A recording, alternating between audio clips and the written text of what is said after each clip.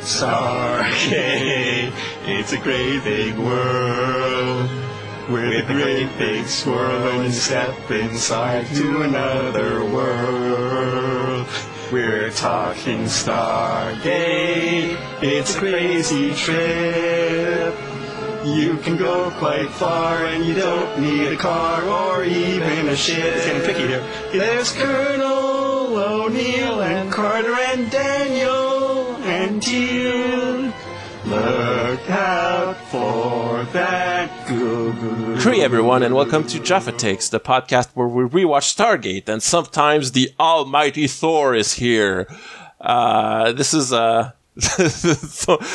Thorgate this week, everyone. We're gonna get it down and dirty with the Norse mythology, and happen to record this on the weekend where Thor: Love and Thunder is coming out in theaters. So that's some nice podcast synergy that we got going right there. Maybe we'll show up on some Google results and boost our listener count with this. Joining us today, we got M. Hello. And Jimmy Dean. Hello. So this is Thor's Hammer, Stargate SG-1, Season 1, Episode 9. And like I said, Thor, well, I just saw the fourth Thor movie, and Jimmy Dean, I know you saw it too. I just thought maybe we could take a second to talk about this movie, because that it's a lot. It's a lot to process, that fucking movie. All I know about it is that everyone on Twitter is fighting about it. Oh yeah, it's which is I mean, I could see it being divisive. You could say that about it. I'm getting a bit of Rise of Skywalker feel out of that movie, even though it's not quite the same amount of disappointing and terrible, but it's a weird mess, and it's a bunch of scenes that, like, it looks like the director was flailing around trying to be funny and trying to like find the through line of this movie, and there's not much of one. It's a bunch of scenes that vary wildly in terms of how enjoyable they are to watch, and it's a weird thing. I have several issues with Thor: Love and Thunder. The biggest of it is I don't know what the movie's about. I know the plot structure. I don't know what this movie's trying to convey on a thematic level. Yeah. As much as an MCU movie dabbles in themes, like Thor Ragnarok is about imperialism and colonialism and coming to terms with your society being built on that stuff. This film, I have no idea. I have no idea what it's about. That's what makes it disappointing, is Ragnarok was another very funny movie about Thor, made by all the same people, that everyone liked. Well, most people like Ragnarok, I would say. Like, if you took a random poll of a sampling of people who are maybe not in the angry Twitter slice of the population, it's definitely one of the better of the later MCU movies. Right. Yeah. It's fun. It's funny. And like you said, it has a strong thematic through line, and it's about generational guilt following a legacy of being a colonialist power and having to deal with it, and reparations and all of that stuff. And it's like, you could feel it had something to say. Love and Thunder it's about love. Like, okay, it's in the title, right? But it's like the really most surface level kind of, like, it's about dad love specifically at the end, because kind of like romantic love is there a little bit, but it's not the core of the movie either.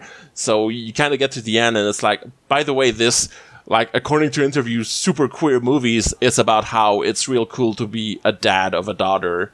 So yeah, real queer reading of it right there.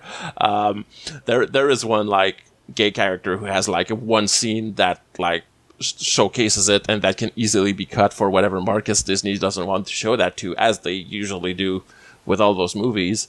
So like, the bad guy in Love and Thunder is a guy who wants to kill every god, and he's going after the Asgardians because of that.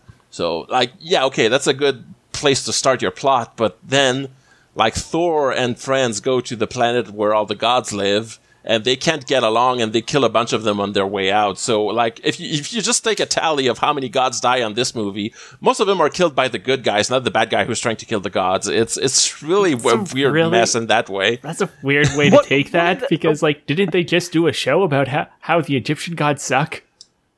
Yeah, they did that. No, absolutely no crossover with Moon Knight in any way. This movie. One of the weirder aspects of this movie is because one of the things it tries to tackle is, are gods useful? What's the purpose of gods? Except it never really defines what a god is. No, it doesn't. For example, really, right? Are the normal Asgardians gods? It never says that. So Gore seems to think that the normal Asgardians that live in that village on Earth qualify as gods because they came from Asgard, even though they're really portrayed as just normal people that, like, you don't even see them fight all that much. Like, some of the kids have, like, moxie and fight back, but that's pretty much it. It's weird. Yeah. It's a weird mess of a movie. Yeah, also, aren't, like, most of the Asgardians just people? It's like Thor's a god, and sure, whatever, but, like, they're just people who happen to live in the same place where a god does. Right. Again, and, like, we're never told what a god is. So I'm not even sure the movie knows if, like, Jane is a god in it, because, like, well, it's been in the trailers. Jane gets, like, Thor powers in this movie, right? Natalie Portman's character, and like, they never, like, sit back and ask themselves if she's a god now or anything. She's got the hammer and she can do Thor shit now. We did this in the comics a few years ago, and everyone wanted to see it in a movie, so we paid her lots of money to come back. It is there, and, like, CG'd up Natalie Portman with the suit and the muscles and everything is pretty sexy. I have to admit that's a highlight, but they don't, story-wise, don't do much with it anyway. I would say one of the weaker points of the movie is, so Gore has a thing against gods because the gods failed him, so now he's going around slaying them. And the movie at no point tries to examine this position in counter terms. Like, it never presents an opposition to his ideology.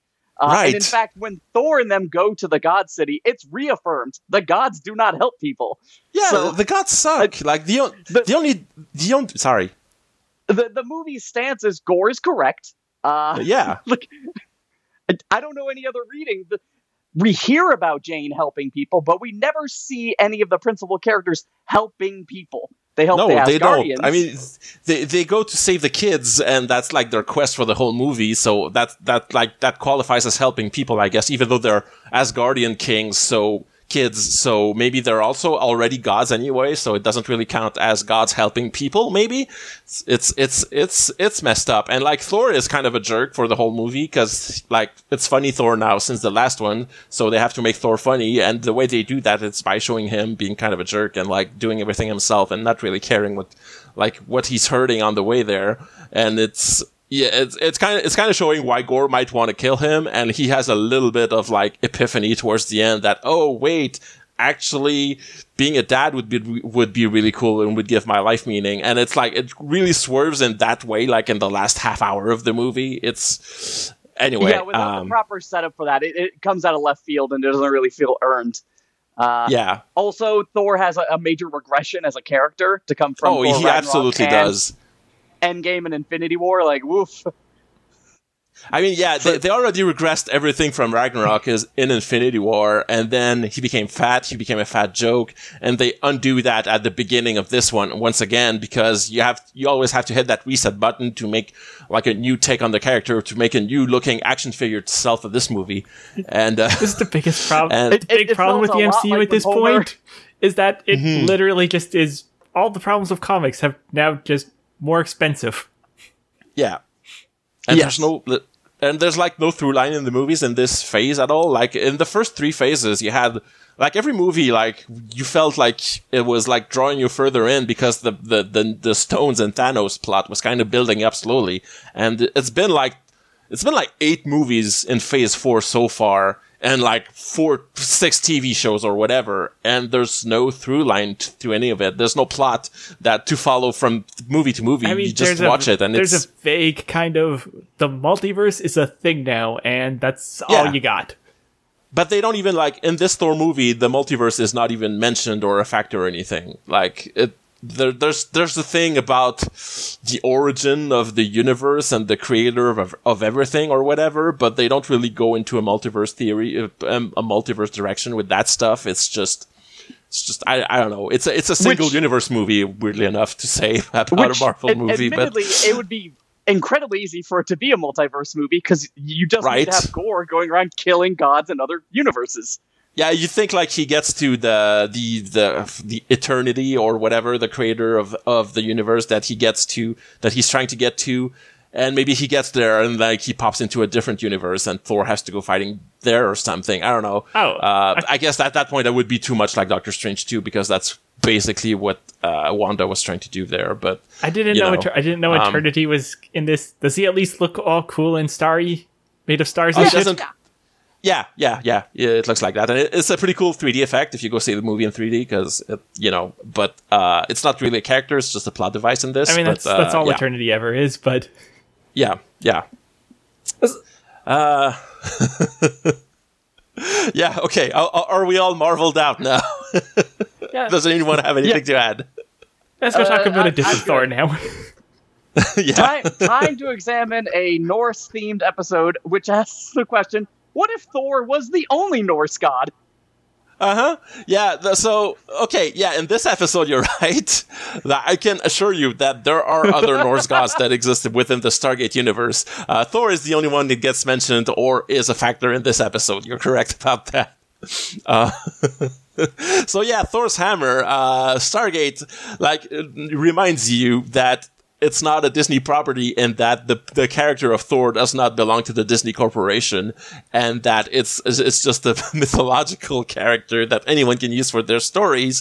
And Stargate's going to use him in this one and ongoing because Thor and the Asgard are going to be a big deal Stargate lore, part of the story going forward from here on, because the showrunners and writers really like what they do in this episode and they just run with it. I mean, it's pretty good setup. Yeah, it's a good setup. That's and the problem as soon as that's mostly what this episode is setup. Yeah, it's set up for. It's weird to put myself in the shoes of say a new viewer like you, Jimmy Dean, who is watching this for the first time and doesn't really know what's going forward. Besides their friends telling them, "Oh, this is set up for later shit." That you might think that this is a one-off thing, but first mention of the Asgard in this episode is a big deal. I know the Asgard show up. I remember I've seen the little gray men. I know. Yep. Yeah. I'm sure they were mentioned in universe at some point. I'm sure they are. Universe was a little bit more concerned with petty problems. Yeah, right. There's that. I believe Universe is one of those, since it's post SG1, it's one of those series where they offhandedly mention that they have all this cool tech that they might say at some point, oh, we got that from the Asgard technology thing, because humans are gonna learn a lot of stuff from the Asgard going forward. If the Asgard showed up on Stargate Universe, the central conflict would be, can Robert Carlyle lie to them? In what way can Robert Carlyle deceive an Asgardian? Right, that's a good point, because that's all he does on that. Yeah.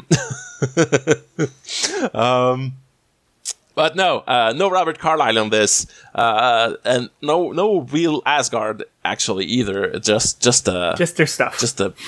Just their stuff and their nice little hologram that they have in a little bit. So we open on an SGC briefing where Daniel is giving a little presentation about how.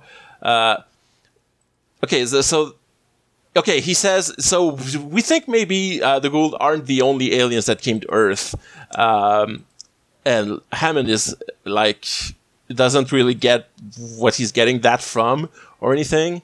Daniel says, I think this is the first time it's mentioned, that he doesn't think that the Goa'uld built the Stargates, which is like, it's framed like a revelation in this moment. But it's pretty much Daniel connecting some dots based on Goa'uld behavior. He turns out to be right about this, but that the Goa'uld are parasitic and just take over stuff, and that they therefore might not have built the Stargates themselves. So he goes from that to thinking that there are other advanced aliens, and from that to thinking that maybe they came to Earth and became gods in other mythologies. And so he takes a weird spin at this point, because he says... his theory is weird. It's like, he's like, there are the two types of gods, slavers and protectors, and it's like, Ra was definitely a protector mythology-wise, man. Yeah, that's the thing. Daniel is supposed to be an expert on mythology, so... Like, first of all, you would think he would know better than to take that black and white, there's two types of these things, approach to a very deep field of science that he studied a lot. But the other thing is, so... That binary system, I think any animism, pantheon, fails it immediately. Right. Because, like the way he says it, so, like, would you say that every Greek god is bad, but like, just read a bunch of different Greek mythology stories and sure, Zeus is a bastard. How would you map Thor? How would you map Zeus onto that? He's an asshole, but he's just kind of like just doing his thing. Yeah, and he's also, the creator, and the biggest, hero in Greek mythology is Hercules, and Zeus loved him, so is Zeus still a bad guy, even though he's, supporting Hercules, who pretty much everyone would agree is a good guy in Greek mythology? And it's it's... it's a weird, lack of nuance that Jackson is bringing to the table here, especially since he says, so I've cut the table in two, I've drawn a line here. On that side, all the bad gods are the Goa'uld, so all the ones that controlled people, like the dictators, the evil gods, the ones who controlled people. On the other side of the line were the cool gods that gave cool stuff to people. And the biggest one of those was Thor, the Norse god of thunder, who really liked people. So, I'm thinking, of Norse mythology. Shouldn't you have Odin picked was Odin? Yeah, Odin, who was, above Thor in hierarchy, who was, a warlord and a conqueror and, a pretty bloody, bloodthirsty guy who went to war and killed a bunch of people. Thor's and brother Balder, who actually his whole thing was giving civilization. Yeah, and Thor definitely went on a bunch of fascistic bent-ish campaigns of conquest against other realms in mythology, and the Vikings would tell themselves these stories as inspiration to go and invade other countries on their own, because Vikings were imperialists back in the day, lest you forget. So it's you can't really cut history in two the way he's doing there, but he sure is doing that. And by doing that, he very much seems to be framing the white people gods of the North as good guys and the brown people gods of Egypt as bad guys.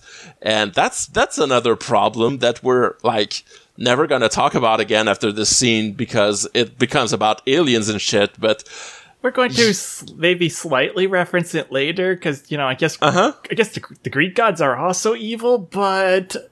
Yeah, but we don't see, there's only one major Greek god that we see on this show, and he's a bad guy, and we don't really ever mention the other ones much. We've heard of Pelops last episode, and I guess he was a bad Goa'uld who was a Greek god, but that's it, pretty much, right?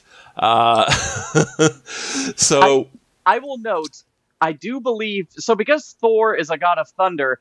In older text, he's seen as a god of weather, which meant farmers loved him. That's the whole people revered Thor. It's entirely because of agriculture. Mm-hmm. And I would say the Norwegian, the Norse mythology tended to cast gods as not their adversaries, as their allies, so they were like, die in battle and we go to Valhalla to drink with the gods and party with them for eternity and be with them. So in that framing, you can kind of see how they saw their gods as being their friends, unlike, say, the Greeks, who always told stories about their gods being like petty and cruel and everything. Yeah, but the core thing of the Gaul, there's the Egyptian gods, and they also loved their gods. They were also pretty good about them.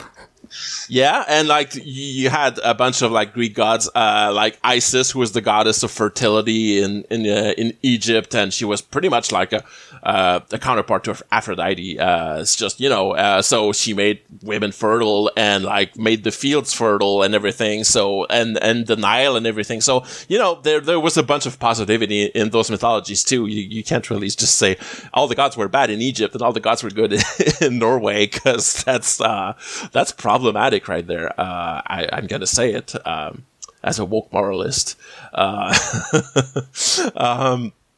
But yeah, all of this is just like to frame that the way Daniel introduces this concept is wrong-headed in a way, but Teal'c immediately confirms that this has the sound of truth, because he sees a picture of Thor's hammer on the little footage that Daniel is showing them, like on a painting he found.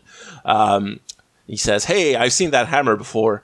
It's the symbol of a world called Cimmeria, and the Goa'uld don't go there because it's forbidden to go there. And I know." He says, "All Jaffa are taught the sequence of symbols to this world, so that they must never go there." Which has a very I have to know all the porn fetishes, so I know never to Google them. Kind of like intonation to me when he says that. I don't know if you see what I'm saying, or if it's just like, why am I bringing porn into this? But for some reason, it made me think of that. Yeah, it's like, if you don't want them to go there, just don't tell them it. Like, most of the potential combinations don't work. So, like, the odds that you would like randomly stumble upon it when randomly dialing a Stargate as a Jaffa, which you're not allowed to do, by the way, since like only the Goa'uld get to use the Stargate in their society. What this episode reaffirms to me is that Teal'c is the most useful character in a writer's room, because all they do is, "Hey Teal'c, does this thing sound familiar?" Like, "Oh yeah, by the way, we all learned not to go there. I'm just gonna do a lore drop for you. I've never told you this before because it never came up." Yeah, another time where he's like, "Oh, here's some very useful intel that I didn't tell you when you were asking for useful intel to not dissect me." Right. Yeah, there's that. Like, it's I feel like I'm going to be bringing that up like all 10 seasons. Yeah. So why would humans need to know about a planet that we're not allowed to go to ever? That seems like we shouldn't go there. But yeah, they decide, no, we should go there. If the Goa'uld hate this place and there's maybe a good alien that lives there, we should go there and meet him and see if we can like team up and fight the Goa'uld together. So that's the mission. The only way I can think of it, because I teach history, is just if you were talking to somebody who immigrated to the United States, and like 10 years later, you're like, "Oh, by the way, there was this thing called the Spanish-American War." Like, you just never really saw an opening to drop that kernel of information, that lore drop. Right. So there's that. There's also another bit of lore drop that Teal'c is going to do later in this episode, where he turns out to be wrong about something once again, because that's Teal'c for you, but at least the way he frames it later on, you can kind of understand why he'd be wrong about it. We'll get to that in a little bit.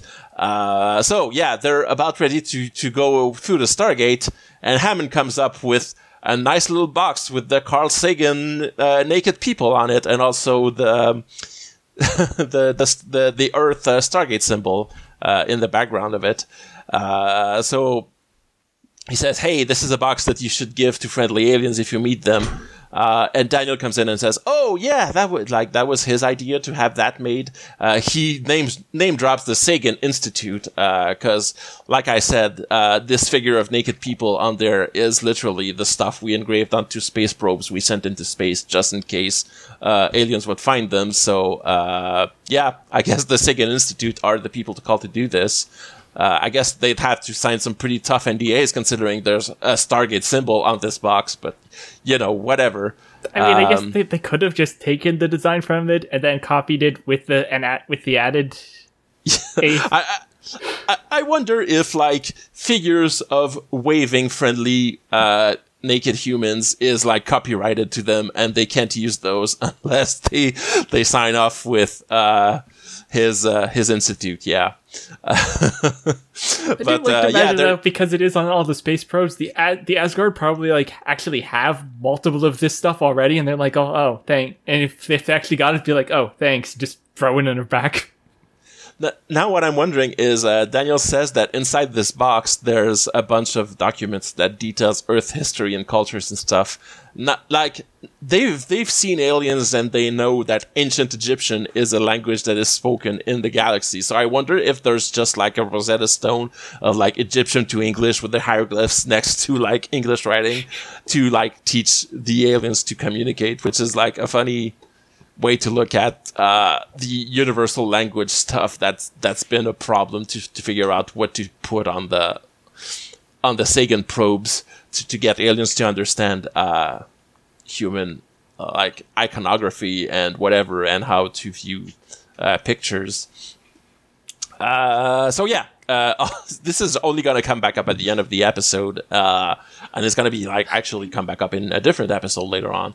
Daniel walks up to the Stargate as it's dialing again. They have definitely not decided that it obliterates things yet. Yeah, no, it doesn't. I can tell you it's in a season 2 episode called Prisoners where they decide that the Stargate does that because they show it off in that one. And until we get there, they're not going to be careful about it. And probably after either because they won't remember about this except when they need to. So they dial over to Vancouver, but with a big Norse pillar edition this time. So we see we're on Samaria. Yeah, they go to Thor World, which is there's a bunch of medieval looking white people lugging a wooden cart around, and the big old pillar with a hammer shape on top of it that's right in front of the Stargate. Thor, couldn't you have abducted them some horses too? Yeah, right. They do have horses later in the episode. We see. Yeah, they have the one horse. They spent their entire horse budget on Mongolia World. Right. That's right. Can't be cheap to rent a horse for a sci-fi show. Sorry. The Stargate opens and we see the 3 human members of SG-1 are once again flung out, rolling out of the Stargate, and Teal'c manages to keep his footing as he walks out, which is a pretty funny detail. They haven't yet decided to do the technobabble where the Stargate doesn't do that anymore. Guys, I was wondering, because we rarely see that. But yeah, they're still having a hard time going through there. And as soon as they step through, everyone who's there points and laughs at them. Which is pretty unsettling to them. They go hey, we're not used to this welcome, but okay, fine, I guess. And all the Norse people start pumping their fists and chanting, Thor, They're just Thor, so Thor, hyped Thor. for this. They're just so hyped for this. It's oh yeah. The Stargate doesn't turn on very often on this planet, probably. So, grab the popcorn because we might get to see some people get teleported, or at least scanned by our little show. Yeah, it's cool. We don't get to see that every day. So when they start chanting Thor and looking up at the pillar, O'Neill says, "Okay, Daniel, start dialing the gate. I'm getting a little worried here." And as Daniel's about to do that, a nice blue light shoots out of Thor's hammer on top of the pillar and crosses over each member of SG-1 in turn, and then stops on Teal'c, specifically zeroes in on his belly, and Teal'c starts wincing and doubling over and yelling in pain. He's having a hard time. and O'Neill tries to like tackle him out of the way of the beam to try to save him. But as he does that, they both disappear, leaving Daniel and Carter to stare at the thing and wonder what the hell just happened. And all the Norse people scatter after this point. And that's the end of the cold open. So as we cut back, as we said, the one horse of this episode shows up, being ridden by this lady Gerwin, who was, I guess, being fetched by the people we saw running off just before the opening, because they also run back up after her. She rides up to them and says they're a little short for gods, clearly showing her character that she's not afraid of gods or anything. Quick side note: the Cimmerians are pretty cool. Whenever they show up, they're just a lot of fun to be around because they're really not much for ceremony, and they just, you know, whatever, shoot the shit and go with the flow and whatever, and always happy to help SG-1 with whatever is they're doing. A real place, or did they actually name this planet after the place from Conan? Oh God, that's okay. I have to check now. What is Cimmeria? Because it's in Conan, it's in this, it's in Power Rangers also. Cimmeria. It's a page on Wikipedia. Oh, an ancient name of Crimea, which is the peninsula in Ukraine, or the contested territory that's currently in Ukraine and contested by Russia. I guess that's the ancient name for it. So, like... Oh, wait, no. There's also a continent called that, an ancient microcontinent, which was located... Oh, wait, no, that's like in Pangea times. So that's way too ancient to be a reference. Cimmerians are an ancient people who lived in the North Caucasus in the 8th and 7th century BC. That's like... That's Eastern Europe, so it's not quite Scandinavian. So, like, it's a word from it's the human opposite history. side of Europe from where these people were taken from. Right. That was... It's just a name. They just took a fun name. So Conan clearly took that name as, like, a reference to ancient people, and then other people, like Power Rangers and Stargate, took that from Conan, because whenever you need a planet that has a kind of a similar feel with furs and... skull caps and axes and stuff. That's a name you can reference to get a feeling across, I guess. But there you go. That was your Cimmerian history. Nothing to do with Norse people at all. So they introduced themselves to this lady who's named Gerwin, and she says her husband is gone a Viking. And Daniel says, "Oh yeah, so he went on a boat to raid and like trade and do Viking stuff." And she says, that was in the old days. That word just means gone to town to look for a job now. That's a pretty good joke. I guess it like has that one. Yeah. We don't even know if there's like a sea for them to have longboats to go on, because we don't see the sea on this planet at all. So they talk to her a little bit, and she says, so Thor's hammer took away the two Ettins that were with you, and she assumes that these two people tricked them over there to be taken away by this thing. And they figure out that Ettins is their word for... I think it's from Norse mythology. It's one of the many kinds of trolls or giants that... There are a lot of them in Norse mythology. Yeah, right. That's what I was thinking. Or elves. It's the two-headed ogre in D&D, but I try not to cite D&D when it comes to any kind of mythological thing, because I was super embarrassed once about Rakashas. All right. D&D, which of course was itself heavily inspired by Tolkien, who was himself very much inspired by Norse mythology, so full circle there. Gerwin, like I said, she thinks that they meant for that to happen, and Carter says, hey, no, not at all. We didn't know what was going on when we came here, and these two people were our friends.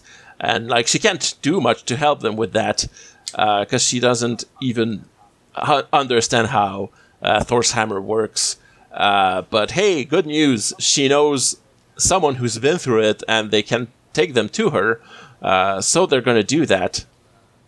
Because, when she says that, they figure out, so the beam must have teleported them somewhere.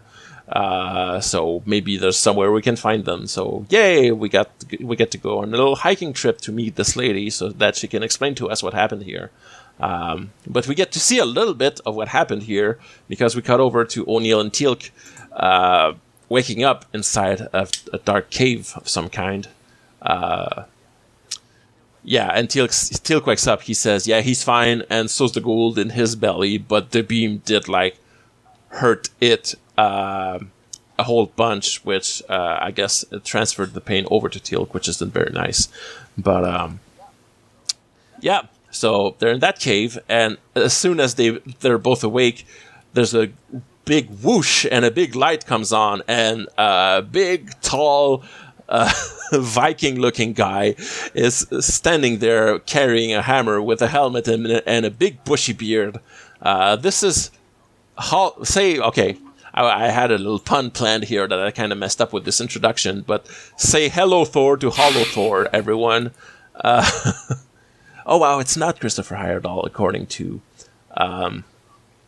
Amazon here, so it's going to be a different actor that plays him in a different episode, but not in this one. But Amazon is telling me that the voice of Thor in this scene is being voiced by our buddy Michael Shanks, who plays Daniel. So, like I said, he's the voice actor that they often go to when they need one.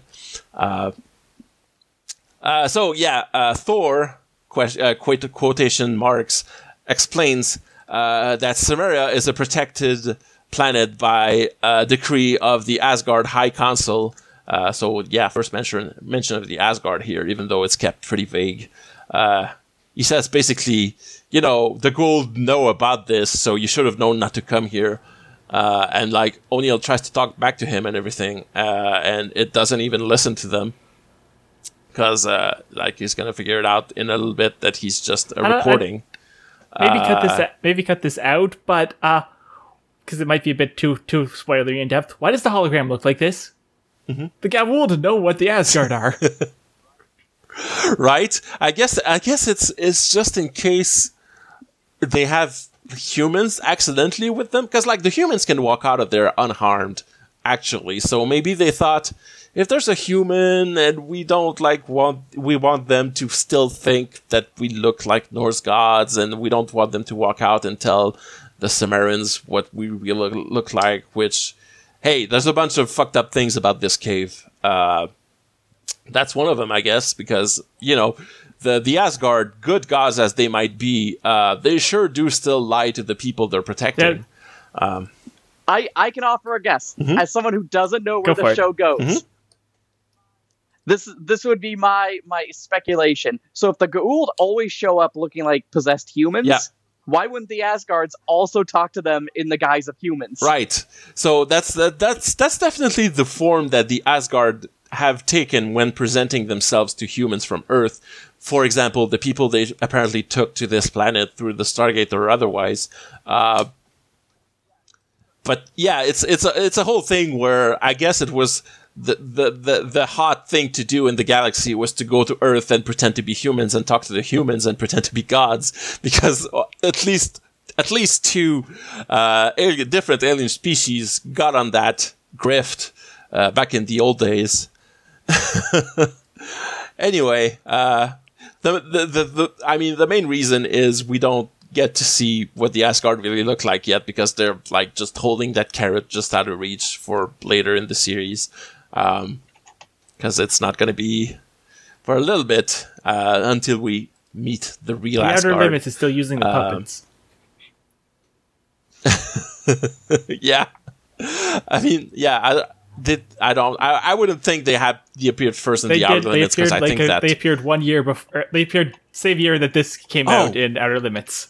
We checked that the other day when I briefly thought it was they originally debuted in X-Files. Okay, nice. I thought that Outer Limits reboot was more recent than Stargate SG-1, but I guess it's right around the same time. There's been more Outer Limits reboots since then. Yeah, there's been it's like Twilight Zone. There's been like 6 different series, but yeah, the one from the 90s specifically.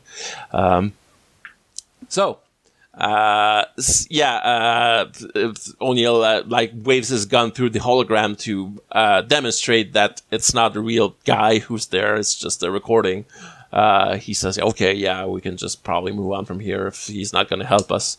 But Teal'c says, "Hey, wait, we should actually listen to what he's saying, though."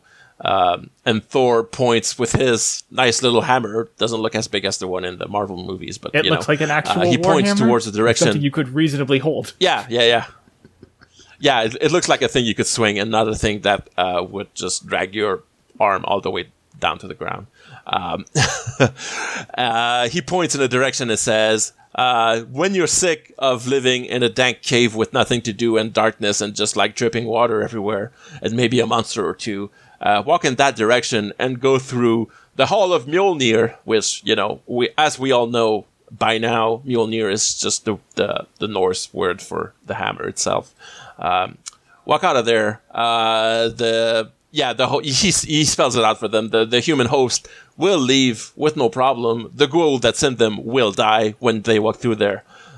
So this is purely 100% a ghoul trap. I mean, I questioned that no harm a little bit because it's hurting Teal'c a whole lot, and he's not in any kind of mental link with his. Right. If it's in your brain, that's gotta hurt like, a lot more. And we're going to see Kendra later on, who clearly has a bunch of PTSD about her experience as a former gold. Don't know, presumably the pain that is felt by the gold as it dies in this thing is also felt by the host. The other thing is, this machine will just beam Jaffa into the maze and will just kill Jaffa, because Jaffa cannot survive without the symbiont in its belly. So the Asgard care about the human host of the gold, don't care about the lives of Jaffa, apparently. They consider them to be, I guess, willing collaborators with the fascistic colonialist gold or whatever, and they deserve to die as enemy soldiers, I guess, which that's shitty, but they're also that is shitty. And also the Asgard, as their whole extremely advanced alien species, did not consider that maybe individual Jaffa might not work with the gold anymore, but still be stuck in their state as a Jaffa and still required to have their larva in their belly to live. But that goes with later Asgard character traits we're going to see, which is that they're very much static and unchanging in their society, to the point where it's kind of a problem.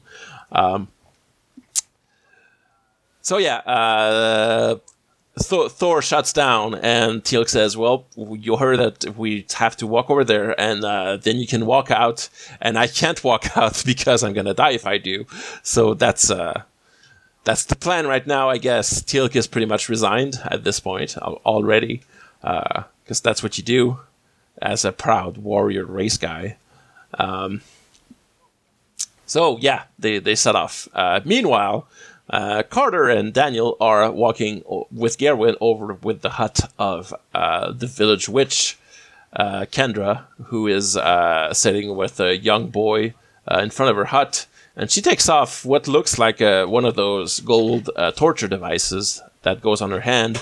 And she puts it on and waves it in front of this boy. And Daniel immediately thinks she's about to torture him to death. And he yells no, and they start pointing guns at her. That's not an unreasonable conclusion. He's seen multiple children die from that at this point.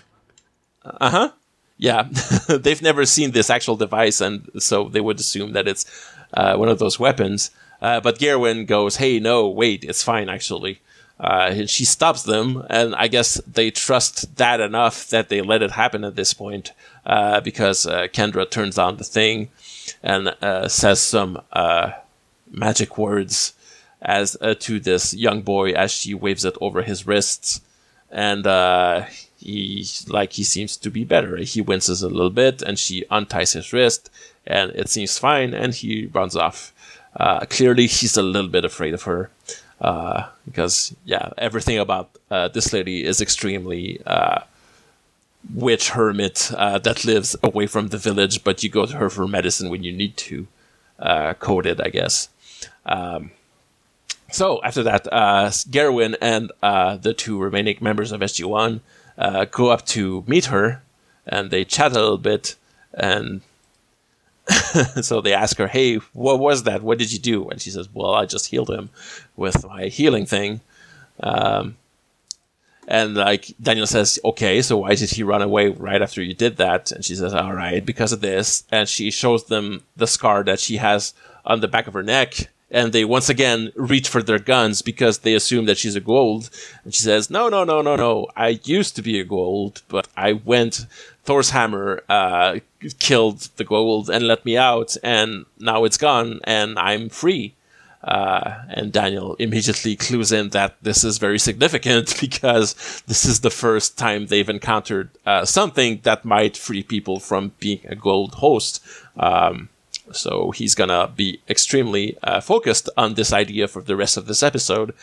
He starts to talk about his wife to remind us. He displays strong wife guy energy from this point onwards.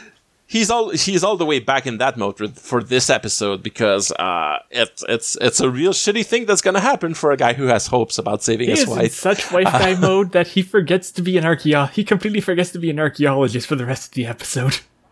Right? He doesn't even mention anything about Norse culture for the rest of it. He's just focused. Need to find the Hall of Mjolnir and find this thing and forget about the part where it's gonna kill Teal'c. This is more important now, I guess. Can I share a thought I had at this point in the episode? Mm-hmm. Go ahead.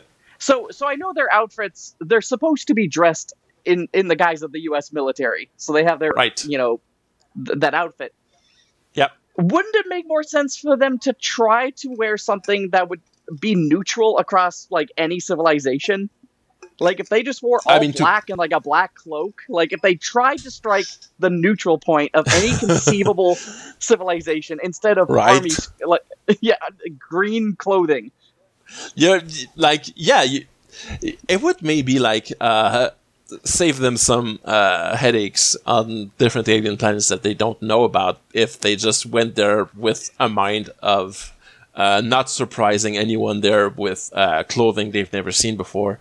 Because, they do stick out. No one else in the galaxy looks like the U.S. military. So every time they meet a new people, they have to explain who they are. They're not hiding it or anything, but it is unfortunate if they... The alien observers in Fringe, the Watchers, how they always just wear suits, because you can zap into effectively 1920 to any time afterwards, and that outfit always works in every environment. Right. It's the Men in Black idea, right? So it's, by dressing as that, you just look like government agents or business people, and you don't stand out on Earth. But you're right that maybe wearing a cloak or a tunic or something would be a better disguise, but they're not going to these planets with an intent to deceive anyone. They're just, they're the Americans. They go there and tell them, we're Americans and we're here to just do whatever the mission is. And sometimes an additional kind of thing is like, you put Teal'c in the more neutral general whatever clothes, people are going to people are then going to single in on the, oh shit, that's the golden Jaffa symbol on his head. That's the thing. He has a staff weapon and the gold forehead tattoo. They would know he's a Jaffa. If he's clearly dressed not like a regular Jaffa, then they might have a moment's hesitation of okay, what the hell's going on here?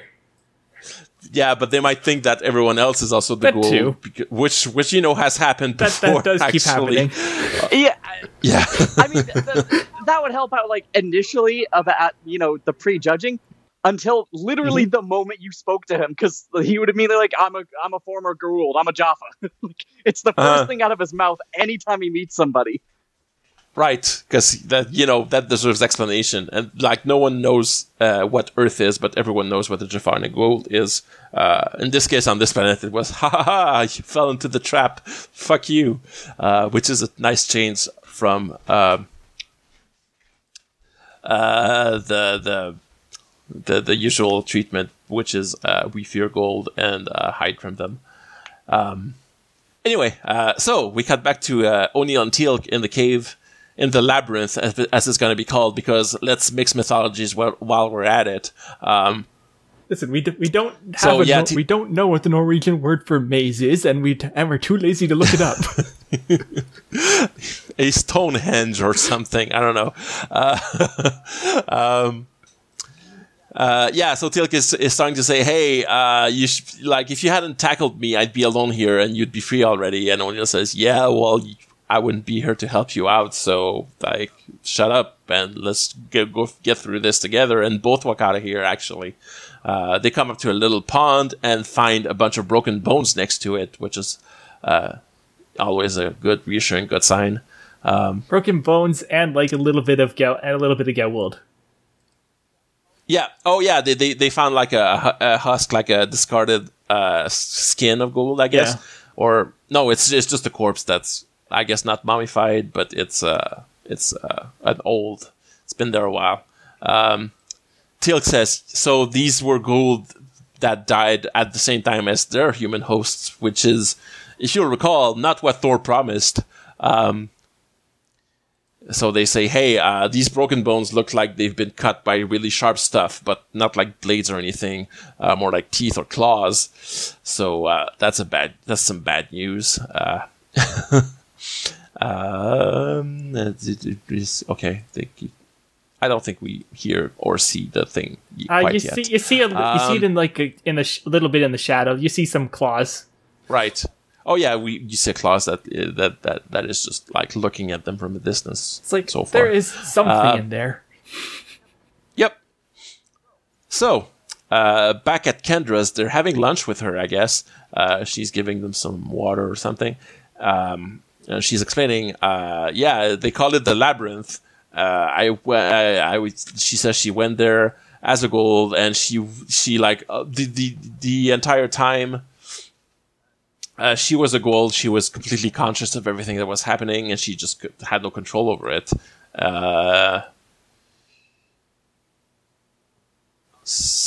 They say. So she explains how the thing works, and that their friend is a Jaffa, and he's a good guy. She says, "Yeah, I'm sorry. This thing, I don't think he can make it out of there alive." So then Daniel asks her to lead them back to the labyrinth, and she shies away and walks off, and she goes, no, I don't want to do that.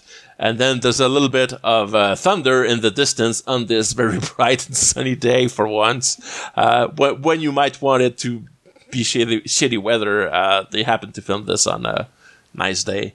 But she kind of yells back at the thunder because she thinks it's Thor, or she says it's the Valkyries on the wind that are talking to her and telling them to help them, I guess.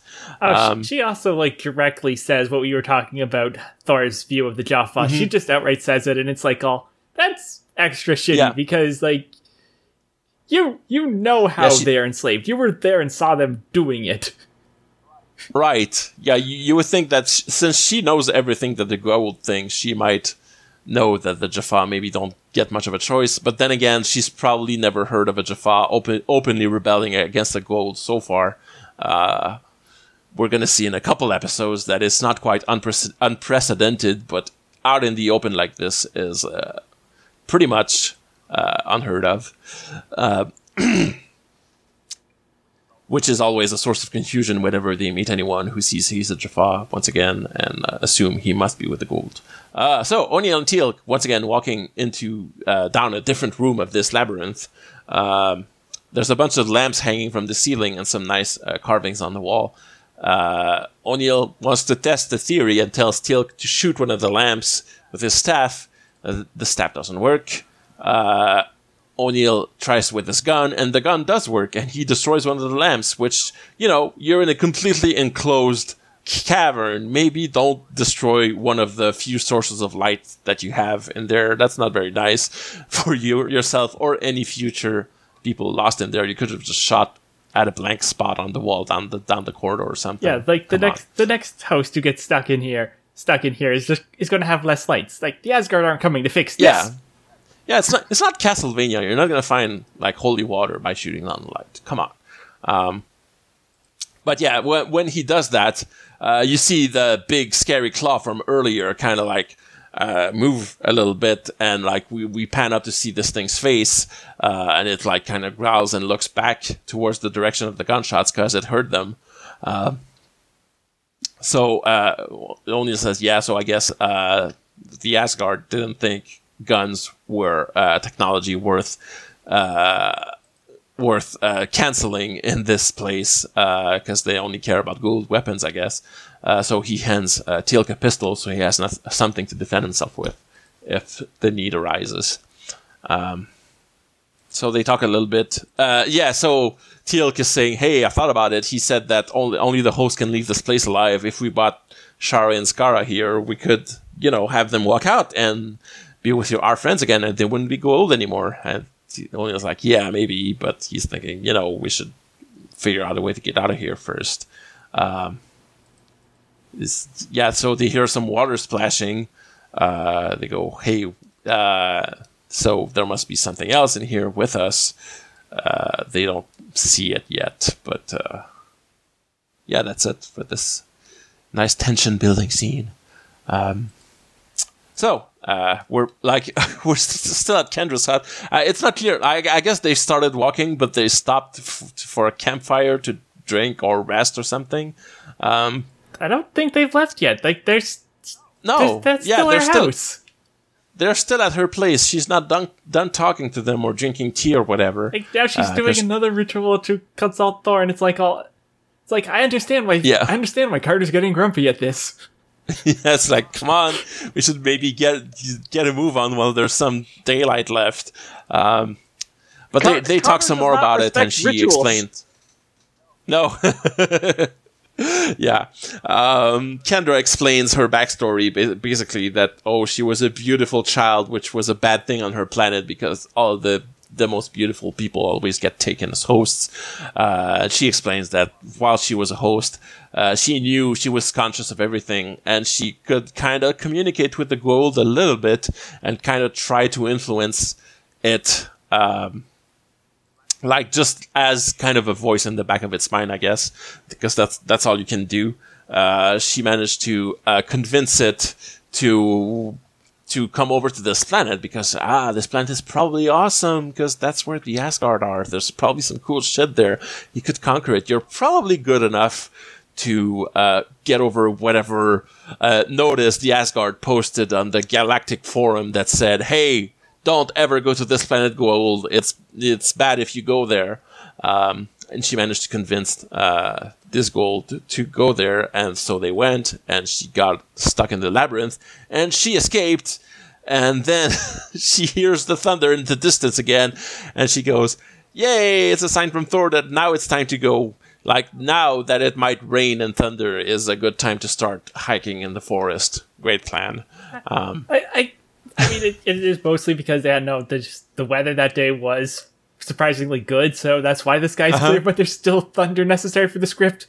But at this point, I can't help but imagine, like, Thor is actually somehow monitoring the planet, and it's just like, oh my god, just go do it already. Yeah, there's a weather machine somewhere. It's just like, come on. It's funny because, like, when the next time we see this planet, it's going to be clear that Thor does have some kind of means of communication with this place, so he can monitor and keep an eye on it. It's just not entirely clear if he does that in this episode, because if he did, maybe he would have like intervened a little bit. But no, there's an insert shot of like clouds in the distance to support the thunder that we hear, and that's it. It's clearly filmed on a different day. Yeah. Back in the labyrinth, O'Neill sees some water dripping down a wall, and he says, hey, if we wait here for hundreds of years, it's going to bring down the wall. Unfortunately, they're not the Doctor, so they don't get to do that. Reference to a Doctor Who episode in specific. If you know it, you know what I'm talking about. I don't. But there's a Doctor Who episode where he's stuck in a castle of some kind, and there's like a diamond wall. Like the TARDIS is encased in a diamond wall, and he kind of like just punches it a little bit, and he eventually figures out that whenever he dies, he's like cloned and like reborn on this planet, and the way he eventually solves it is just by spending billions of years being like punching that diamond wall until he's like knocked a hole big enough through it. Yeah. So and it's pretty cool because he keeps talking about the fable of the bird that pecks at a mountain and whatever. Like it's a fable meant to explain the length of eternity or whatever, and he actually gets an eternity to do this because he's the Doctor and he does it. It's pretty cool. But it's Peter Capaldi with his very thick Scottish accent, so it's much cooler than we're making it sound. Yeah. It's the best Capaldi episode by country mile, in my opinion. Also, I'll anyway, have to trust you. I'm not going to watch Doctor Who. I'm sorry. No, yeah, Doctor Who is. It would take an entire other podcast to even start thinking about covering it, and I'm sure other people have covered that quite well. That's not our mission here. So back over in Stargate Land. We get to see our buddy James Earl Jones walks into the place because that big scary lizard guy we saw is voiced by Darth Vader himself. Yeah, we talked about Conan earlier with Samaria, also the bad guy of Conan the Barbarian. James Earl Jones is voicing this Unas. He introduces himself. He says, "I am Unas, the first one." Which asterisk, this is going to be eventually retconned that Unas is the name of this species, not this particular guy. But he may not literally be the first Goa'uld who took a host, but he kind of introduces himself as such. And the way Teal'c talks about him is that there's some kind of ancient Goa'uld legend about Unas being the first Goa'uld that took a host and whatever that was in this guy before they discovered humans. But a more accurate way to describe the backstory of the Goa'uld and Unas is that they were on the same planet and the Unas were taken as hosts by the Goa'uld until they managed to somehow get off that planet and build up their empire and eventually find Earth and take humans and kind of start discarding Unas's as hosts.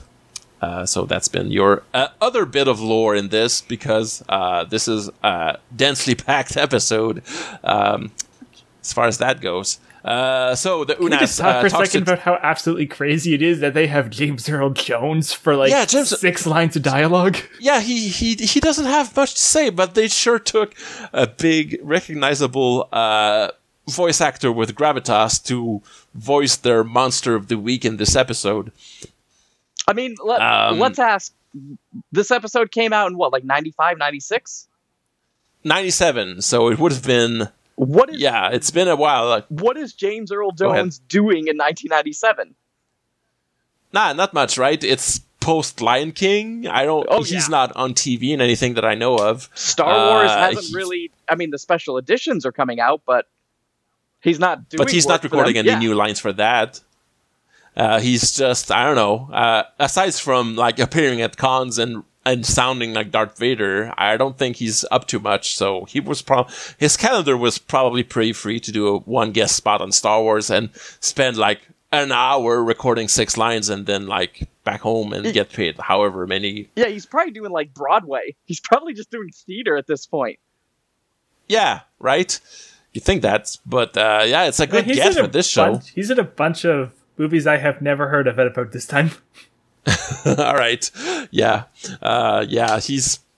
Yeah, you know him as Darth Vader, and that's pretty much his most famous thing. And that's the main reason why they got him in there, because they wanted his voice with this guy. So he talks to Teal'c in his very distinguished, clean bass voice, and like he sees that Teal'c is a Jaffa and says, "Hey, as a Jaffa, you should join me, who's a Goa'uld, and kill this human and eat him because I'm hungry over here." And Teal'c says, "Hey, no, I'm not going to do that." And Teal'c is clearly a bit afraid of this guy. the Unas like kind of just whips Teal'c to the side, because the other thing is the guy who physically plays this guy somehow makes Christopher Judge look kind of tiny, which is a pretty impressive feat, because Christopher Judge is a huge guy to begin with. I mean, but yeah, they do pretty good prosthetic work for the Unas. Like, this is probably why they only had budget for one horse. Right. Yeah, no, that's the big budget for this episode went mostly in this suit and James Earl Jones's salary. But yeah, he swats Teal'c aside like he's nothing and starts walking towards O'Neill and says, "Hey, your gun won't work on me. You're fucked, buddy." And O'Neill says, "Haha, that's what you think." And he just like shoots him a bunch with his gun, and Unas slumps down with his back to the wall. And they think he's dead. Teal'c even checks his pulse, doesn't find any, declares him dead. So they think. I mean, that's really presumptuous that you're going to find his pulse in the same spot on this lizard man. Right, yeah, this is an alien creature. He's never, like, Teal'c has never seen an Unas before, clearly, because he thinks they're just a legend. Were a myth, yeah. Yeah, he compares them to vampires, basically. But yeah, he checks, doesn't find a pulse. As soon as they leave the scene, we see that the Unas' eyes glow. So clearly, we're not done with him, because there's 19 minutes left to the episode. So hiking, we get a montage of. Oh, that's literally just a montage of Kendra and O'Neill and Daniel hiking into the night past sunset, and we're back in the cave after that. Teal'c and O'Neill are just walking around, and we hear a growling in the distance, and Teal'c is jumpy and turns around, but O'Neill says, "Hey, no, it's fine. I killed him. Don't worry about it." But like they briefly worry that there might be a second Unas in this place, and Teal'c says, "No, that's impossible. Unas is the first one. There couldn't be a second one, right?" Which is, as I alluded to earlier, another entry on the wall of things Teal'c is wrong about concerning the gold. But he's technically right that in this cave there isn't a second one, and it's just because this is not a case of him thinking he knows something. This is really him interpreting a myth that he's heard. So the accuracy on that was already understood to be low to begin with. So that's forgivable in this case. So Teal'c elaborates a little bit more that, the legends say that this thing is basically unkillable, and if you manage to put one down, it's going to rise again and come after you. Like a vampire. And he's, like a vampire, and Teal'c says, but that's just a story. That's just something we say to, like, frightened children. So it's actually fine. It's dead. We killed him. It's fine. Everything's fine. And the way he keeps repeating that it's fine in a way that makes it clear that Teal'c is actually afraid and doesn't want to show it, which is pretty good. It's a real cool character moment to see Teal'c keeping his game face on while he's actually scared inside. Not only of the Unas, but of the fact that he can't exit this place without dying, which is also another bummer. So we're back on hiking crew, and I guess it's the next morning now. Kendra stops for a second, and she says, "Hey, I'm not sure where we have to go from here, so let's pause a little bit." And Carter is once again pretty annoyed. So they chat a little more about it. And Daniel wants to know, so how did it feel when the gold inside you was destroyed? And Kendra understands that he's worried about his wife. And if he brings her here, she says, "Yeah, it hurt a lot. It was like needles stabbing me inside my head. It wasn't fun." That's right. But Daniel says, "Hi." Because there's a thing in this scene about, like, well, I had really strong will. That's why I was able to persevere and survive this. And then Daniel's like, well, my wife's got a pretty strong will. And the thing is, we don't know his wife strong, like, enough to, like, sure, Daniel, okay, sure. Like, your wife didn't have we saw them. we saw them fight together in the movie, and that's pretty much it. But yeah, I mean, she's strong, I guess. We have to take his word for it. But this wife guy is gonna say anything about his wife being the most fantastic, wonderful woman in the world. We've seen about as much of his wife as a host as we had of her without one before. Right, that's true. And Kendra clues in when he says that he says, "Oh, so you're just really in love with your wife, you fucking wife guy, huh? You're just saying that because you love her." And he says, "Yeah, I do. Come on, give me a break. I really miss her." So yeah, he's saying, "Hey, I hope I can bring her here and save her from this." And suddenly, Kendra has decided that she's found the path to go forward, and they get up and start walking again. Because she's like that. Are they already at the Hall of Mjolnir? Yeah, they are. So Teal'c and O'Neill are. Wait, no, they're not yet. They're just walking in the labyrinth some more. We get like a close-up insert shot of the Unas's big claw hand digging into the big gaping green bullet hole and fishing the bullet out of it, and then it yells real loud, and they both hear it at this point. So. No denying anymore. Where I pressed pause, the exact shot I pressed pause on it's holding the bullet like right up near its mouth as it's screaming, and it looks like it's about to eat it. It is really hungry, as has been established. That's one of those. That's the iron candy right there. Unas's favorite. Full of vitamins. So like I said, it screams. They both hear it. Things are pretty bad. So the next scene is, I don't know what this is exactly. It looks like some kind of channels that were dug into the mountain to. Yeah. So Kendra says that this is Thor built this as like aqueducts to bring water to the village, but it's clearly a real location. So I guess it's like, real. And this is how you know that Daniel is in full wife guy mode, because. He is not super excited that aliens built an aqueduct here. Yeah. So this is probably the real aqueducts up in the Vancouver mountains that channel the water down to their. It's like this is not like kind of Bronze Age aqueducts that these Viking people reasonably would have. This looks comparatively modern. Yeah, it's made of cement and with some like. I mean, it doesn't look brand new or anything, but it looks fairly modern build.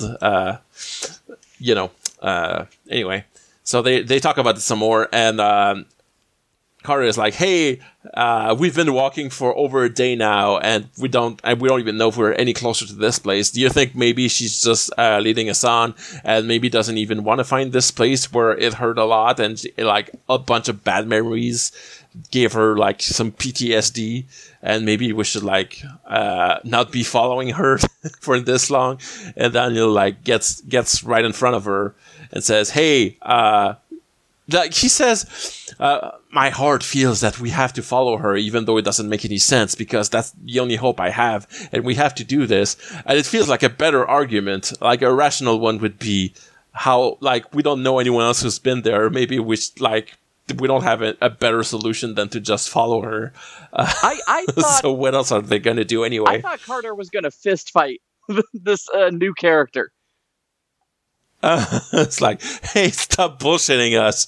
Stop listening to the thunder and just take us to the place." And Daniel points out that, like, they said that hunters found her, and so hunters wouldn't walk straight back home from there. They would have, like, followed game trails and everything. So it's normal that they're not taking a straight line, and that is taking a long time.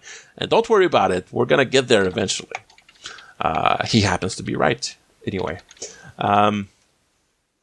So back to O'Neill and Teal'c. They're walking around in the labyrinth some more. They're getting a little bit lost because O'Neill thinks they've seen these arches before.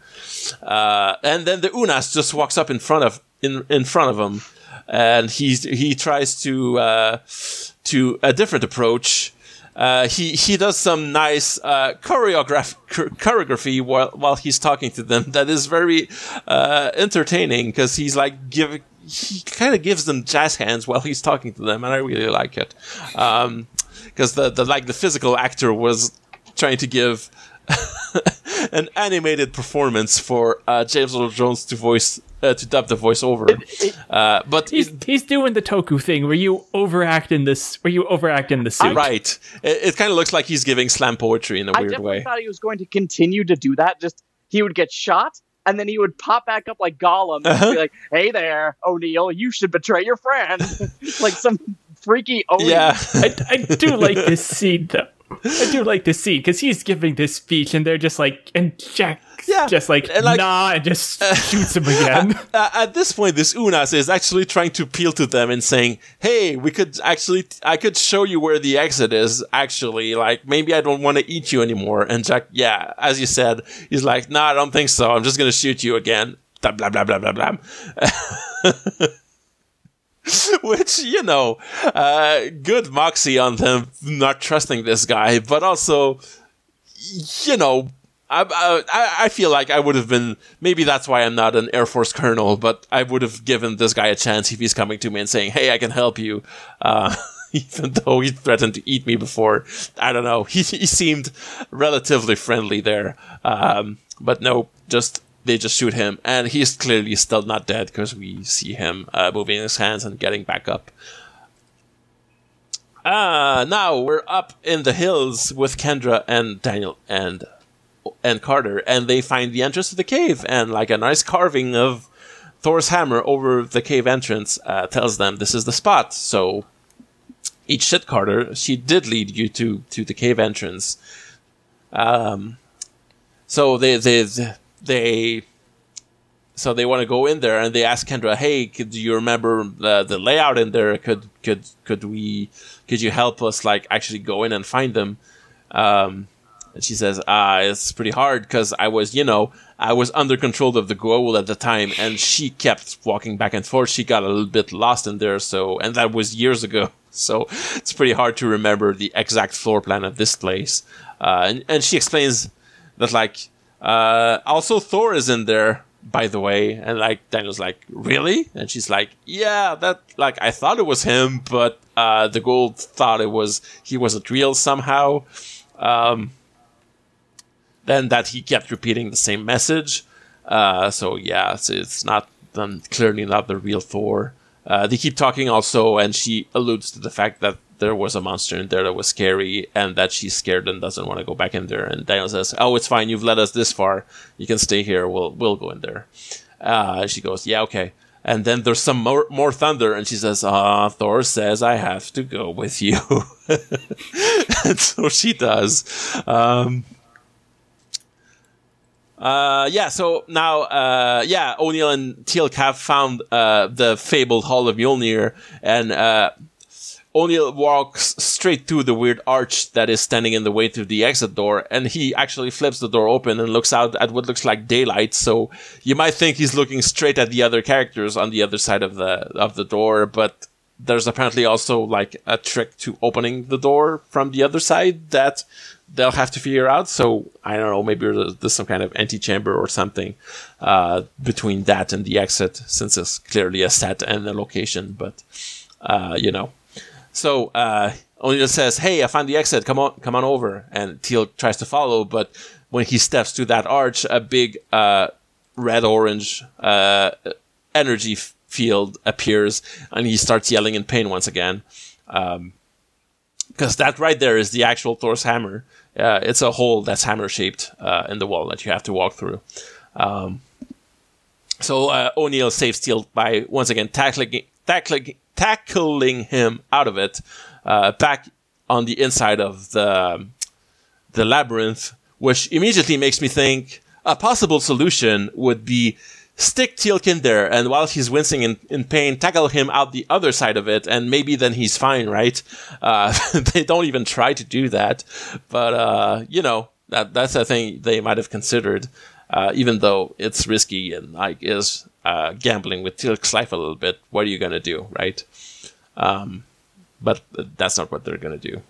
So I guess they're back to Mjolnir now, and the Unas is once again making noise and coming up to them. So O'Neill figures he could run out right now, but he's gonna stand there and help Teal'c fight off this Unas. At least if he has to leave him behind, he's not going to leave him behind with a monster that's going to kill him, at least. They do specifically say that they're now running out of bullets after having killed it twice. Yeah, that's also a problem. He doesn't, like, O'Neill is out of clips to reload his gun with, so they're going to be in trouble.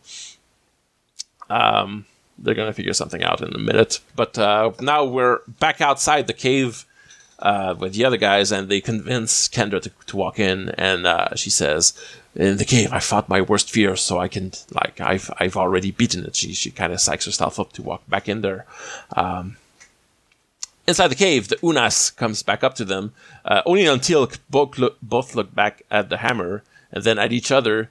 Teal'c has a pretty good line. He says, like, "Are you considering the same tactic as I?" And O'Neill kind of just corrects the cliche and says, "Are you thinking what I'm thinking?" But yeah, he is. Clearly, we're also thinking it. They're going to use the hammer against the Unas.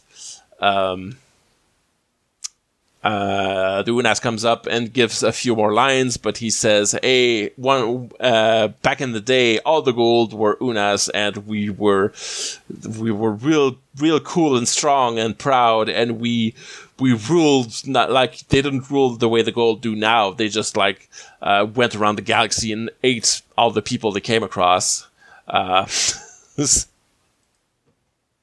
See, this is. Someone mentioned earlier why the Goa'uld wouldn't just keep some of these guys around, and I think this is why. Like, you absolutely cannot have these old-time ogres hanging out in your organization. Yeah, and also literal chaotic. hungry. It's like keeping a Wolverine. It's not good for the slave population. Yep. So he just dives at them. O'Neill rolls to the side, and it starts wrestling with Teal'c, who uses his staff as a melee weapon for once, since it's not operational as a gun at the moment. He uses it to kind of wrestle with this thing. The Unas, like I said before, is huge compared to Teal'c, and it's really apparent in this. He has like a whole head over him. They really found the biggest guy they could to cast him in this role. But Teal'c manages to wrestle him until the Unas has his back to the hammer, and then kind of shoves him off of him. And then O'Neill comes back up, and they both just start dumping all the bullets they have left into this guy to try to push him into the hammer. But he he spreads his arms out to stop himself from stepping through it as they're shooting him. We see on the other side of the door, the other guys are there, hear the gunshots, and they're like, "Oh shit, we need to figure out how to open this place to go and help them." They finish emptying the bullets, and the Unas is still kind of standing, but kind of slumping in almost into the doorway, but not quite into it, not deep enough into it to activate it. So they still have to finish the job, so to speak. Outside of the thing, Kendra says, "Hey, I learned this from the songs of my people," which is, okay, that's a nice 11th hour knowledge that you're bringing to the table, but sure. She puts, there's a bunch of, handprints on the wall, and she puts her hands on two of them, and she says a little, magic formula, a little rhyme, something about taste the rainbow, stroke the might, or whatever. See the rainbow, test the white, which is the second half of it. And as she does that, one of the walls kind of flips open, which seems to be literally the other side of the door that O'Neill was opening just a minute ago. Back inside, we still don't see the guy from the other side, the rest of them stepping through, but the Unas is rallying and starting to growl at Teal'c again, and Teal'c just dives into him and wrestles and pushes him until he's inside into the hammer. But when he's there, the Unas grabs Teal'c and won't let him push back out of it to stop the hammer from also killing him. So they stand in there for a while as the other guys enter the place from the other side and see what's going on. O'Neill does manage to grab Teal'c at the last second and yank him out of the field as it finishes killing Teal'c the has now Unas. killed two Goa'uld, and he's killed them both by shoving them into energy things. Yeah. Oh yeah, you're right. It's pretty effective at this point. But this thing that we mentioned leaves the host alive. That works when your host is not full of bullets, unfortunately. So when the hammer is done killing the Goa'uld, it kind of steps out of the thing and falls down to the ground, and now it's dead for real because it doesn't have the Goa'uld to heal it anymore. Which the Goa'uld does facilitate a body's natural healing processes. So an Unas is apparently already pretty good at healing itself, but with the Goa'uld, even better. Without it, not enough to survive that hail of bullets. So, Daniel and O'Neill and Kendra are there now. And Daniel says, "Hey, so the hammer works, huh? That's pretty cool. We can use this thing to save Shara and Skara." And O'Neill kind of just stares at him, stone-faced, and says, "Hey, Teal'c is here, and he has to get out of here. We're kind of in a bad situation now. I know it sucks, but we kind of need to destroy this thing." Even though Teal'c volunteers to stay there, I guess as long as they need to until they can find Shara and Skara and bring them out of there. O'Neill says, "Yeah, no, that's not an option. We can't just leave you in this labyrinth for whoever knows how many years." It might seem like the rational thing to do, but I also get that they don't even know how long they'd be making him a prisoner. So tough choice. Teal'c has to be in the next episode of the show. He's a main cast member, so he has to get out now. It seems pretty logical that they'd have to save Teal'c, though. Like, your choice is either definitely rescue your teammate now, or hope you encounter your wife at some point in the future and bring her back here. There's so many potentials as opposed to saving the guy now. And if you don't save him right now, you're leaving him a prisoner in there, and you can maybe bring him food and entertainment or whatever, but he'd still be stuck in this stone room for however many years. It's not a good plan. You kind of get it. What I don't get is why they have Daniel specifically destroy this thing, though. He's the guy who's arguing against it, and he's the one who has to think of his wife he might never see again while he's shooting this thing. And he gives some really good sad puppy dog eyes as he's doing it. He doesn't like what he's doing, but he understands that it must be done because gotta free Teal'c. So he takes the staff weapon and walks out of the range of the thing and back in the doorway that's outside the hammer, aims the thing at the top of the inside of the arch, shoots it, and that gives us a little wobbly electricity stuff, and that's apparently all it takes to permanently disable this thing. It's weird coming back to the early episodes, because later Daniel is such a general humanist, trying to be the moral center of the team, and throughout this season he has consistently been the biggest shithead on every time he has a chance. Yeah, kinda, right?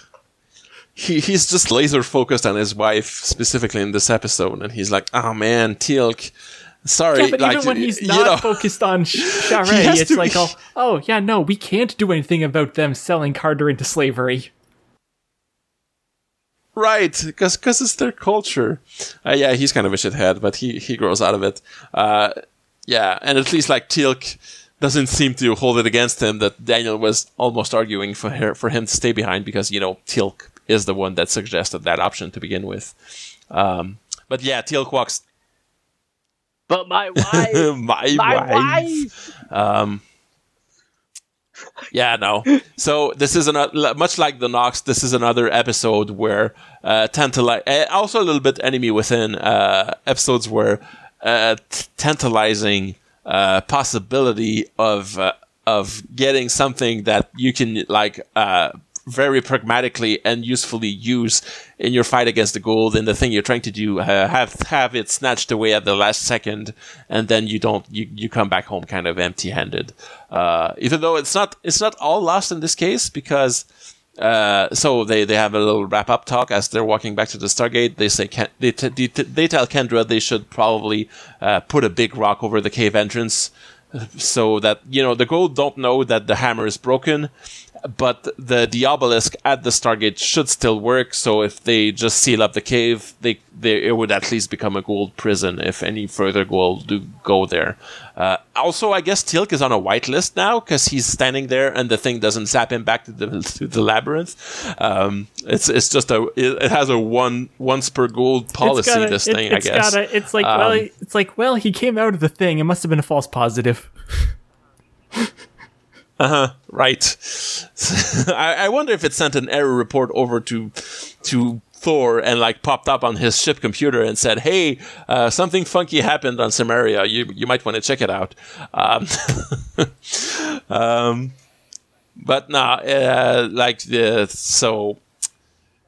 Kendra thanks them for inspiring her to face her fears again, so she gives them a little F. Like a little runestone, but it's a Norse rune that looks a little bit like an F. So she's giving them her respects by paying them by giving them an F. Yeah, F's in the chat. F's on the runestone. And like she gives that to Daniel, and that reminds him, oh yeah, I have that Sagan box I'm supposed to give you. And he goes and gets it and gives it to her and says, hey, if Thor ever shows back up, you should give him that, because it's, we'd really like to have a word with the actual Thor if he's cool with it. Which, Kendra, as a human, receiving a box with like naked humans on it to explain what a human is, it must be pretty funny. But anyway, here you go, person who has very clearly never actually met Thor. Have this thing to give to Thor if he ever shows up. Yeah, you're the closest thing to being in contact with Thor we know of. You speak to the thunder and everything, so should he ever show up, give him this. Yeah, we're never going to see Kendra again, but the box is going to reappear as a plot device in a future episode. Tantalizing. I've used the word tantalizing twice now in the past couple sentences, and I'm trying to allude to the fact that the next episode is called The Torment of Tantalus. And it's going to be another one of those where, you think you're going to have something cool by the end of it, and you kind of don't have it. But also, it's going to be, in some ways, another cool lore follow-up to the last couple ones we had. It's going to tie up a couple of plot threads that were separate together, if you read between the lines. But that's next episode. This is the end of this one. What? Yeah. What an ominous warning. The next episode ends poorly, but there's a lot of lore. Because it's kind of a running theme in this season. Like early on, is they don't want to power up. They don't want the humans on Stargate to have power creep too bad. So anytime they have something that they might use, they always end up taking it away.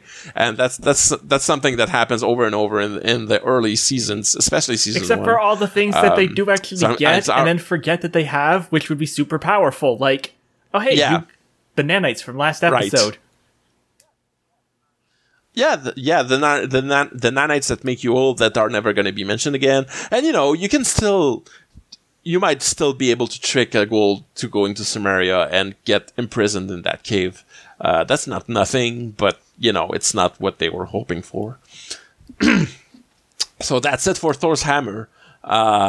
We have a couple questions that were posted in answer to my request for it on the Jaffa Takes Twitter account, which is @JaffaTakes.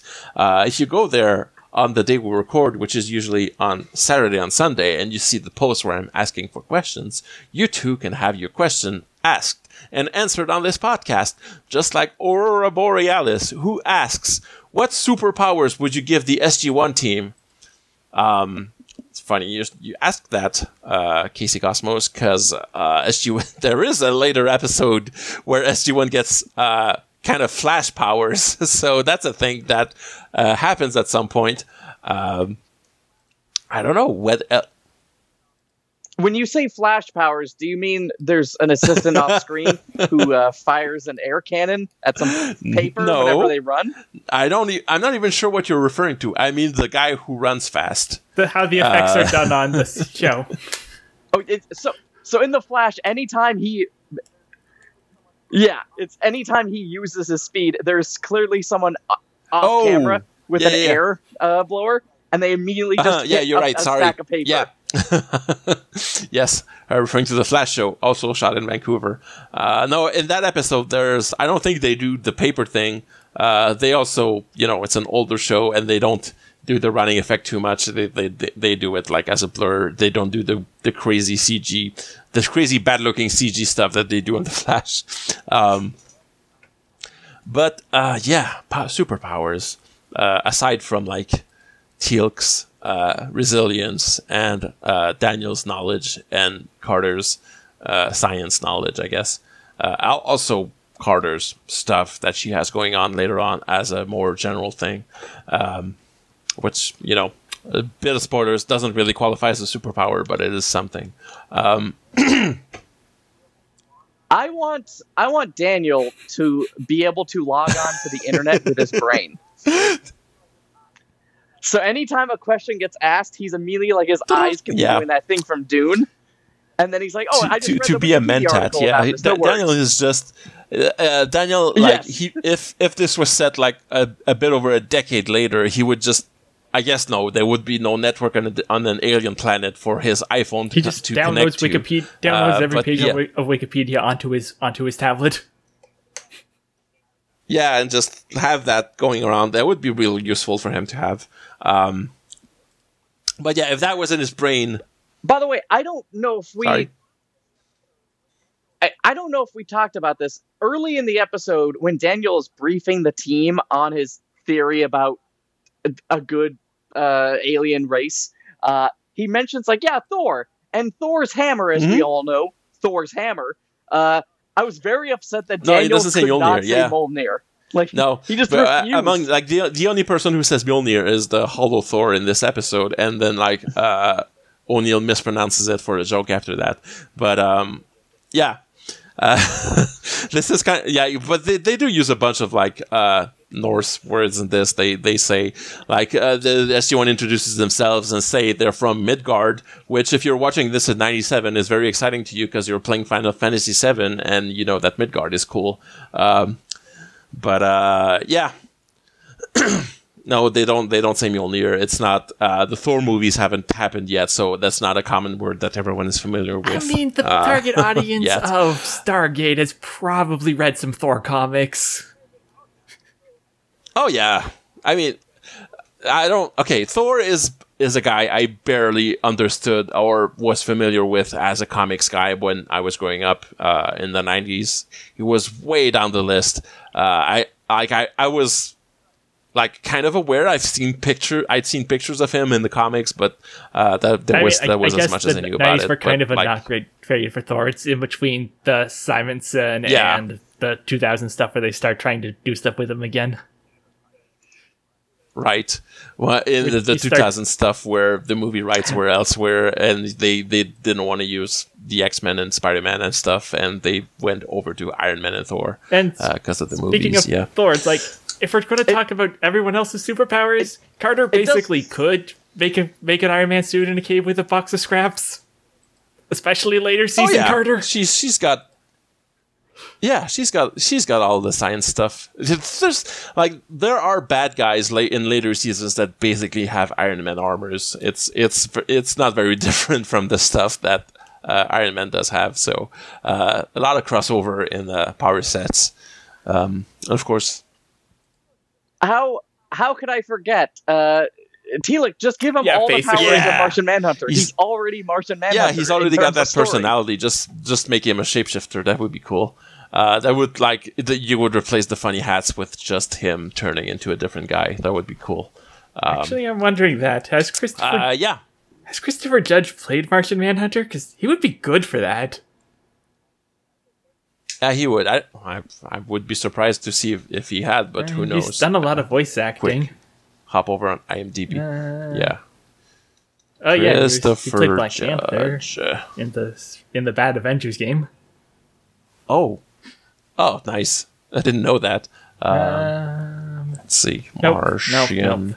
No. And it's funny because on the IMDb page where I'm looking at Christopher Judge, I Control F Martian Manhunter, and there's one hit because there's a news thing on the side of the thing that says Martian Manhunter casting picks, because people are they're wondering if that character is going to show up on the DC movies and who should play him. But no relation to Christopher Judge. Okay. Well, for anyone who's paying attention, Christopher Judge for Martian Manhunter. There you go. Yeah. Also, like, to answer the last part of the question, O'Neill with the Captain America powers seems like the most obvious. Okay. Second question in the same tweet. Why is Thor's greatest weapon just the doors from Portal that erase items so they can't leave the room? Okay, that's a good observation. Yeah, it is similar to the... I forget what they call it in Portal, the field that takes, like, that if you're carrying a box, because if you broke the game and are trying to sequence break, it's the field that's supposed to stop you from carrying a cube to the next room, even though, I've seen speedrunners do shit to go around that. Yeah, I mean, yes, that's not much of a question. Also, it's not Thor's greatest weapon. We're going to see a lot of shit Thor does. But yeah, it's there's some like questions about the practicality of this thing, like the thing we mentioned where he doesn't even stop to think about what this is going to do to Jaffa. Seems a little bit cruel for what it is, but that's the Asgard since for the Jaffa you. are the ones most likely to be able to get here in the first place, specifically for that purpose. Right, because the Gould might send their Jaffa first to check if it's safe, and they would be the ones stuck in there, and they would be the ones that die. And I guess to an Asgard mind, these are the soldiers of the enemy, and if they die, whoops, that's just the wages of war, buddy. That's a problem, but yeah, whatever. Yeah, it's not cool, but it is something. I mean, it's gone now anyway. It doesn't exist anymore. They're never going to find another one of those or ask the Asgard to build a different one. That's just it's gone now. They destroyed it. Comics Cowboy asks us which members of the SGC would be able to lift Marvel Thor's hammer. The only one that comes close in my mind is Teal'c. I mean, yeah, it's definitely Teal'c, but he wouldn't, because it's the weapon of a false god. Right, that's the thing. Teal'c would be more like Gore the Godslayer, as we alluded to when we talked about Love and Thunder. But yeah, he like Teal'c is the one who is the most worthy of the power of Thor, because he's not affiliated to the U.S. Military. He has renounced his false god and his past wicked ways as an instrument of imperialism, even though he's not done, like... There's going to be an episode later on where he deals with some fallout from his time as Apophis's first prime. So that's going to be interesting. But yeah, I'm pretty sure, I feel in his heart, he's got it.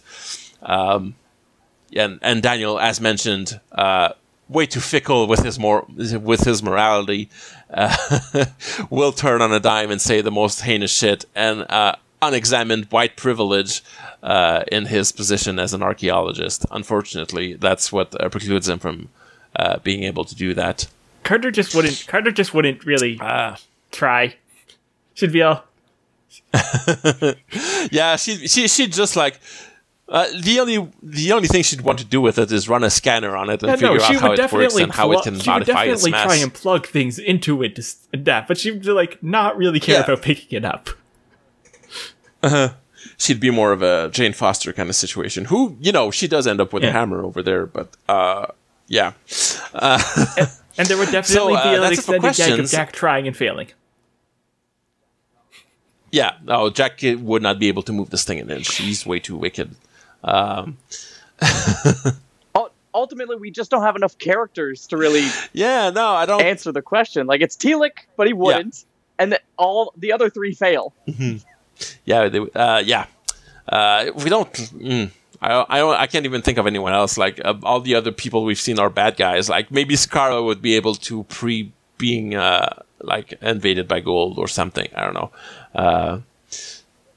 Here's my wild answer from the hip. Ben Browder joins the show eventually. Why not Ben Browder? Sure, why not? It's not Thor's hammer, but there is a notorious weapon that is hard to lift, where Ben Browder is going to have an interaction with that. It's really hard to talk about it without saying what it is. You've probably already guessed it from my extremely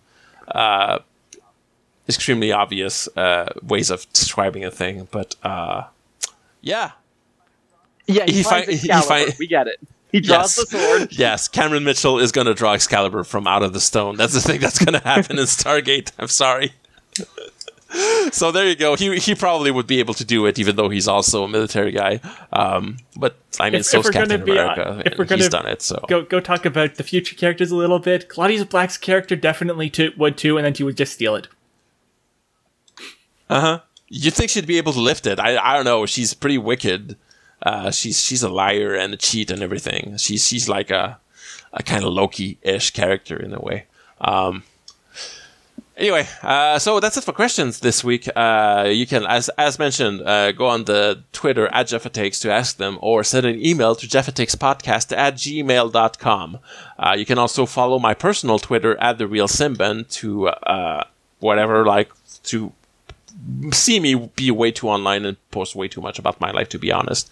If you're into that, you can follow me there. Em, is there anything you'd like to plug? You can find me on Twitter at M of Healy. Yeah, that's okay.